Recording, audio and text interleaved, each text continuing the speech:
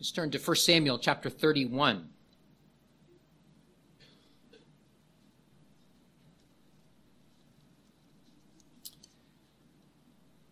We're treating the last verses of this book of the Bible. I might call your attention to the fact that originally 1st and 2nd Samuel weren't divided. That was a device to be helpful for study and for reading.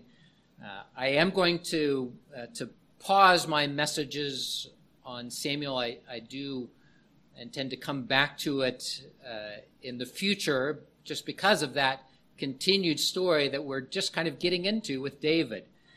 But today we do come to something of a pausing point. The end of Saul's life and the devastating defeat that the children of Israel suffered at the hand of the Philistines. So listen as I read God's word for Samuel 31, beginning with verse 7. And when the men of Israel who were on the other side of the valley and those who were on the other side of the Jordan saw that the men of Israel had fled and that Saul and his sons were dead, they forsook the cities and fled. And the Philistines came and dwelt in them. So it happened the next day, when the Philistines came to strip the slain, that they found Saul and his 3 sons fallen on Mount Gilboa. And they cut off his head and stripped off his armor and sent word throughout the land of the Philistines to proclaim it in the temple of their idols and among the people. Then they put his armor in the temple of the Ashtoreths, and they fastened his body to the wall of Beth-shan. Now, when the inhabitants of Jabesh-Gilead heard what the Philistines had done to Saul, all the valiant men arose and traveled all night, and took the body of Saul and the bodies of his sons from the wall of Beth-shan. They came to Jabesh and burned them there. Then they took their bones and buried them under the tamarisk tree at Jabesh, and fasted 7 days.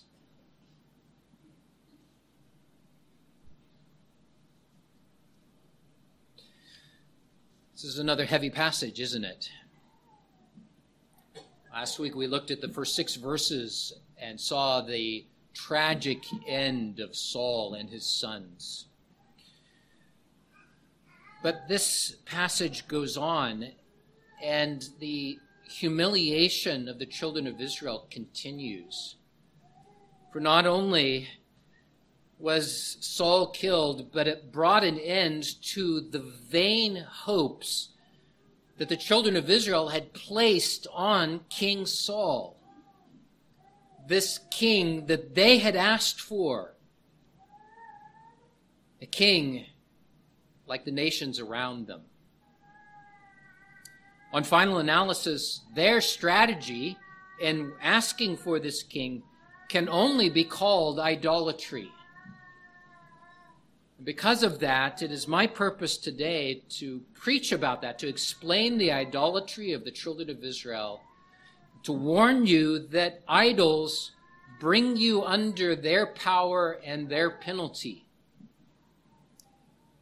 And yet to also proclaim the grace and peace that comes from Christ. It can be seen in the bravery and the deliverance that the men of Jabesh-Gilead demonstrate.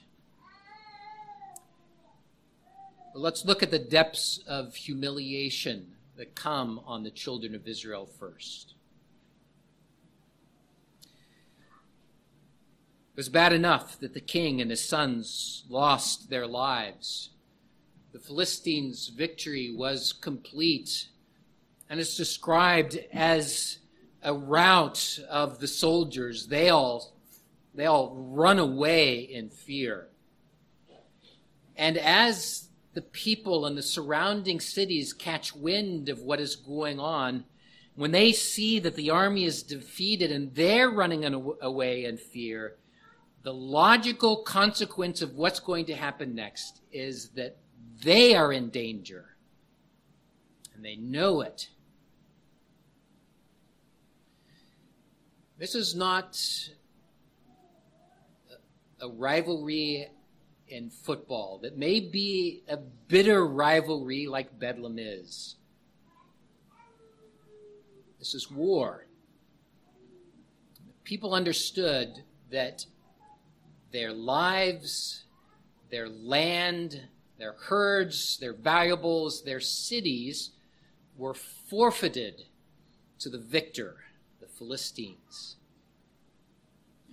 And so they fled as well. They abandoned their cities, and the Philistines moved into them. They inhabited those cities, cities that they had not built, wells that they had not dug, vineyards that they had not planted. To the victor go the spoils. But the humiliation continues. The Philistines went out the next day to strip the bodies, is what the text says. What that meant is that they went out to find anything that was valuable on those soldiers that had fallen. And they found valuables, and more than that, they found the bodies of Saul and his 3 sons fallen on Mount Gilboa. And they cut off his head of King Saul. And they stripped off his armor. And they sent word throughout all of the land of the Philistines to proclaim the victory that they had had, that it might be celebrated among the people and proclaimed in the temple of their gods. This was a big deal. They had defeated not only their enemy army, but they had also killed the king of the enemy and his sons. Now, there's one remaining, but imagine how this news would have gone viral through the land of Philistia. Now, sure, the nation of Israel had other soldiers and other resources and strongholds, but at this point, the Philistine victory is really devastating to the nation of Israel, especially because of the fall of Saul and his sons. And the humiliation continues. Not only did they cut off the head from the body of Saul, but they take his body and the body of his sons and they nail them to the walls of the city of Bethshan. This is more than a celebration of victory. This is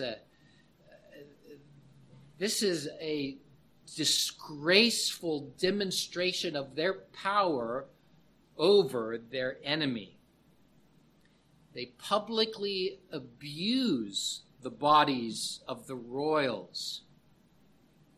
A disgrace and utter humiliation, not only to Saul, but to Israel.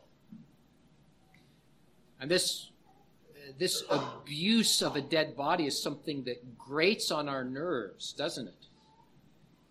It's something that we have seen in other contexts. And it naturally grates on our nerves more recently because we've just witnessed the death of a monarch in England.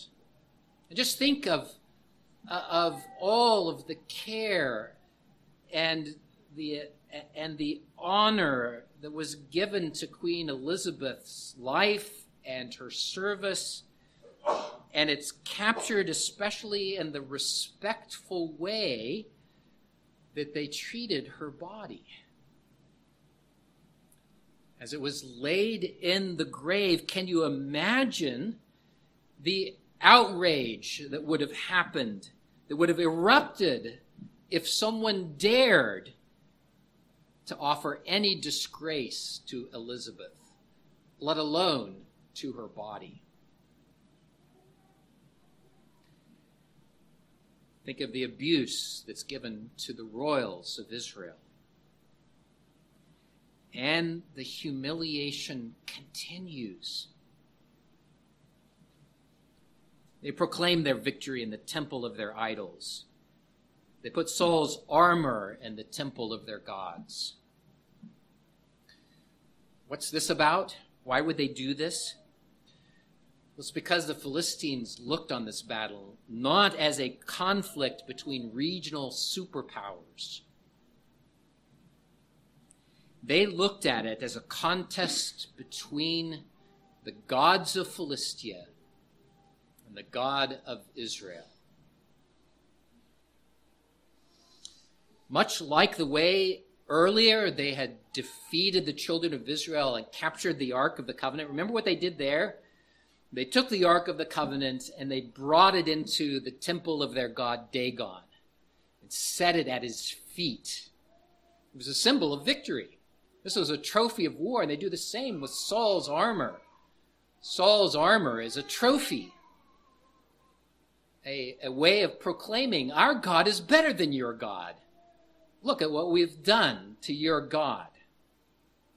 And the Philistines seem to understand this so well as a contest between gods. And the sad thing is that Israel understood this too. It's just that they had essentially turned away from the one true living God to follow after an idol of their own, to follow after a false god.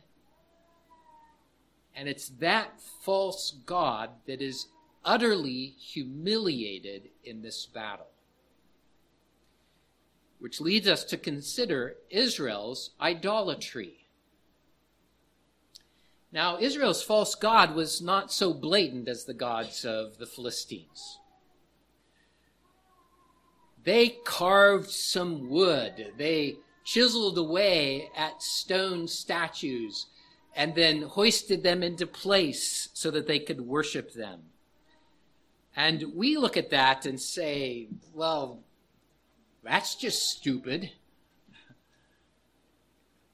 It's ridiculous to chop down a tree and to carve it up, give it eyes and ears and mouth and hands and legs and feet, and to prop it up and bow down before it and say, you made me. That's just silly, isn't it? That's what idolatry is. These statues have eyes but cannot see. They have ears but cannot hear. They have mouths but cannot speak. They have arms but they cannot save. It's laughable. It's so outrageous, isn't it? But the children of Israel had come to embrace an idol all the same, a different kind of idol, an idol that is more subtle, but an idol nonetheless. They didn't carve any statues. They didn't set up any physical idols to bow down to. Nevertheless, it was idolatry because they turned away from the one true God in favor of their own source of salvation. They turned and asked for a king like the nations around them. Do you remember that phrase? This takes you all the way back to chapter 8 in 1 Samuel. There we read, nevertheless, the people refused to obey the voice of Samuel, and they said, no, but we will have a king over us, that we also may be like all the nations, and that our king may judge us and go out before us and fight our battles. It's important for you to understand this because that request is in a sense coming to its logical consequences in this passage now. I remind you that the Lord had chosen Israel to be his people. He was the covenant head of the nation of Israel. He was their king, and he exercised that rule through the judges and through the priests. But as Samuel was getting old, his sons were wicked. The people didn't want wicked rulers, and rightfully so. They also faced the trouble of enemies that were encroaching around them. They often raided them, the Ammonites and the Philistines. So they reasoned that they needed someone to lead them in battle, someone to judge them. And their strategy was that they needed a king like the nations around them. Their answer to their dilemma was a human answer. Instead of crying out to God to ask for deliverance, instead, we see them doing like we have seen throughout all of this passage in King Saul. They took matters into their own hands, and they set their hearts on a king, a human institution, a human strategy, rather than looking to God as their Savior. Remember that a king was not fundamentally wrong. God had promised to give them a king, a promise that anticipates the coming of Jesus. But what the people wanted was a king like the nations around them, not a godly king, not God as king, not Christ, not David, a foreshadowing, but a king like the nations around them. And their sin runs deeper. In their words, they say, we want a king to rule over so that we may be like the nations around us. It wasn't just that they wanted a fighter, a soldier that would be a righteous representative of the Lord to help defend them from enemies. No, they wanted to be like the nations around them. And this is what idolatry does. As I was saying earlier in the service, isn't it ironic that this is what idolatry is like, that the Lord, in saving us, is renewing us after his image. Well, idolatry does the same thing. It makes us after its image, so that we want to be like the nations around, that the sins that become our most important value, our lives begin shaped around that idol. And you can begin to see how these subtle idols have very powerful influence in your life. We take a warning from Saul about his own sins, but we also take a warning about idolatry from the children of Israel. And I would warn you today that idols bring you under their power and their penalty. Take note of the power of Israel's longing to be like the nations around them. And so too, the idols of today, those subtle idols of the love of money, the power of pride, the pleasures of this life and of the flesh.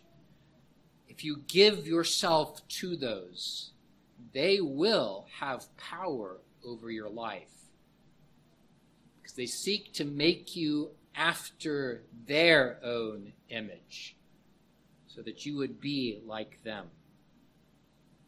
Like the way that one commentator puts it, this is, those who give themselves to sin in support to their idols find that they become unable to cease their sins, their hearts having been captured and ruled by the idols they foolishly serve. Be warned about the power of these subtle idols of today. You can become ensnared in sexual sin. You can become ensnared by the love of money, the desire to have approval from the world, and so on. And if you give yourself to those temptations, it will become your master. And not only will that idol become a master to you, but without repentance, idolatry leads to death, both physically and spiritually. See, even though God corrected Saul, and even though he bore patiently with the children of Israel, when they failed to repent, the Lord did indeed exercise judgment, judgment foretold against them. We saw that with Saul last week. But the Lord also foretold this all the way back in chapter 8 about what would happen if they set aside the following after the one true God to be like the nations around them. I said then, and I'll say it again, that God allowed them this choice that they made so that they would see the consequences of their sin. They made their bed, and they had to lie in it. Defeat and death of Saul and that of the nation warn that the path of worldliness is a path that is wide and seems to be easy and pleasant, and it's filled with many enticements along the way that says, come this direction, enter into this path. But that wide path is a path that leads to destruction.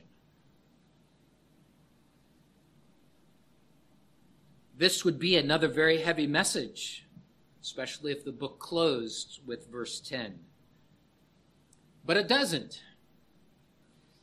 Grace does shine once more out of the darkness of this tragedy. The Lord had raised up a king that would rule in righteousness. We have been seeing the beginnings of that in David. And 2 Samuel will tell that tale of David's ascension and rule. We already begin to see the foreshadowing of Jesus Christ. That is the ultimate answer to this warning about idolatry. For there is one true God who sets us free from those idols, who sets us free and transforms us after his image, breaking the power of idols in your life, setting you free from the bondage that you were in. But grace also shines in this passage in the brave act of the men of Jabesh Gilead. I hope you remember Jabesh Gilead. This takes you back as well into the early chapters of 1 Samuel.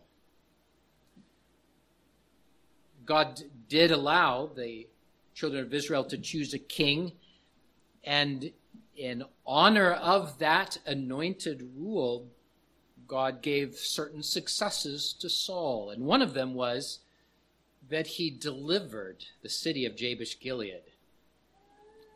The Ammonites had surrounded them and given them an ultimatum. You have a choice. We will kill you. You and your women and your children, everything. Or you can serve us at the cost of cutting out your eye and you swearing allegiance to our gods. The choice is yours. You have till morning. The Lord stirred up Saul as that new king. And Saul went and rescued the inhabitants and soldiers of Jabesh Gilead. They didn't forget. They remembered how God had delivered them and the instrument that he used in King Saul. And it says that the valiant men of Jabesh Gilead rose that night and traveled through the night 10 miles behind enemy lines, we might say, to the city of Bethshan. There, in the cover of night, they took down the bodies of Saul and his sons. And they took them away and back into the land of Jabesh Gilead. And there they treated the bodies of the royals with a respect and with a decent and honorable burial. I want you to note the mercy of God that was worked through Saul to save Jabesh Gilead, without comment on the spiritual condition of Saul. Note God's mercy at work through Saul. Then note God's mercy at work through the men of Jabesh Gilead to work for Saul, who was, after all, the Lord's anointed, the one who had brought deliverance to them. And in that light, in the darkness of this devastating defeat, note the light of God's grace that shines. This is a moment where the Lord's judgment lies heavy upon his chosen people. He was chastising them. He was judging them for their idolatry, for their turning away from him. And yet, in the midst of that judgment, there is deliverance that shines through. And I would say the same to you, that the Lord your God is the only God. He will have no room for idols in your life. There are times in which he chastises you. There are times when he brings you to be aware of how you have given yourself to follow after false gods. It may be that you have become ensnared in a habitual sin. It may be that you can see that and you know that your heart has grown cold towards the things of God and you long for freedom, for deliverance. And in the light of the judgment and chastisement of God, hear this, that as surely as the Lord will judge, he will surely save those who repent. He will surely break the chains of those idols that have come to have mastery in your life.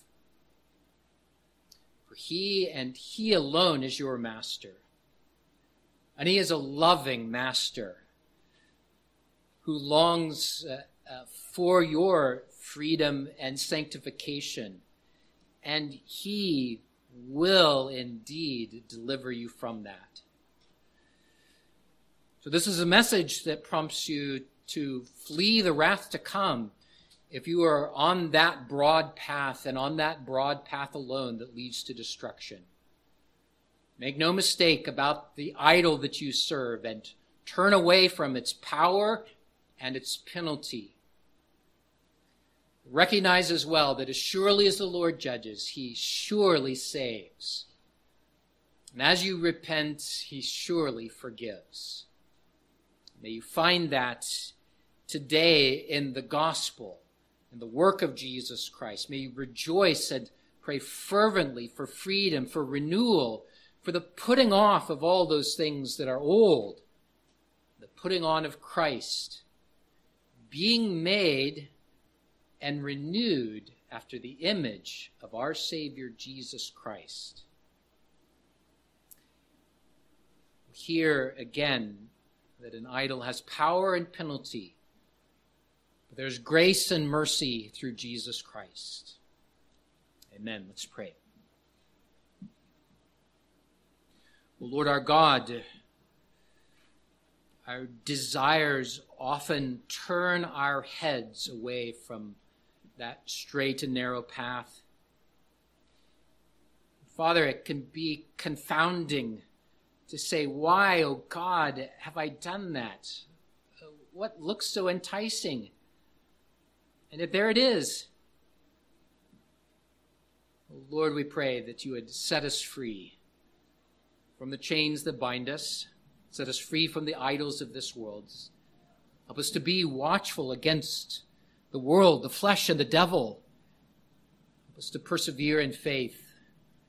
And I pray, oh God, especially today, that we would be reminded that that as we cry out to you, even though we have turned away, that you are quick to hear and to heal, that you are loving to forgive us of all of our sins. I pray that where there is bondage, you would break that. And that as we follow after you, that we would do so with renewed obedience and renewed joy in our salvation. For you are our King. In Jesus' name we pray. Amen.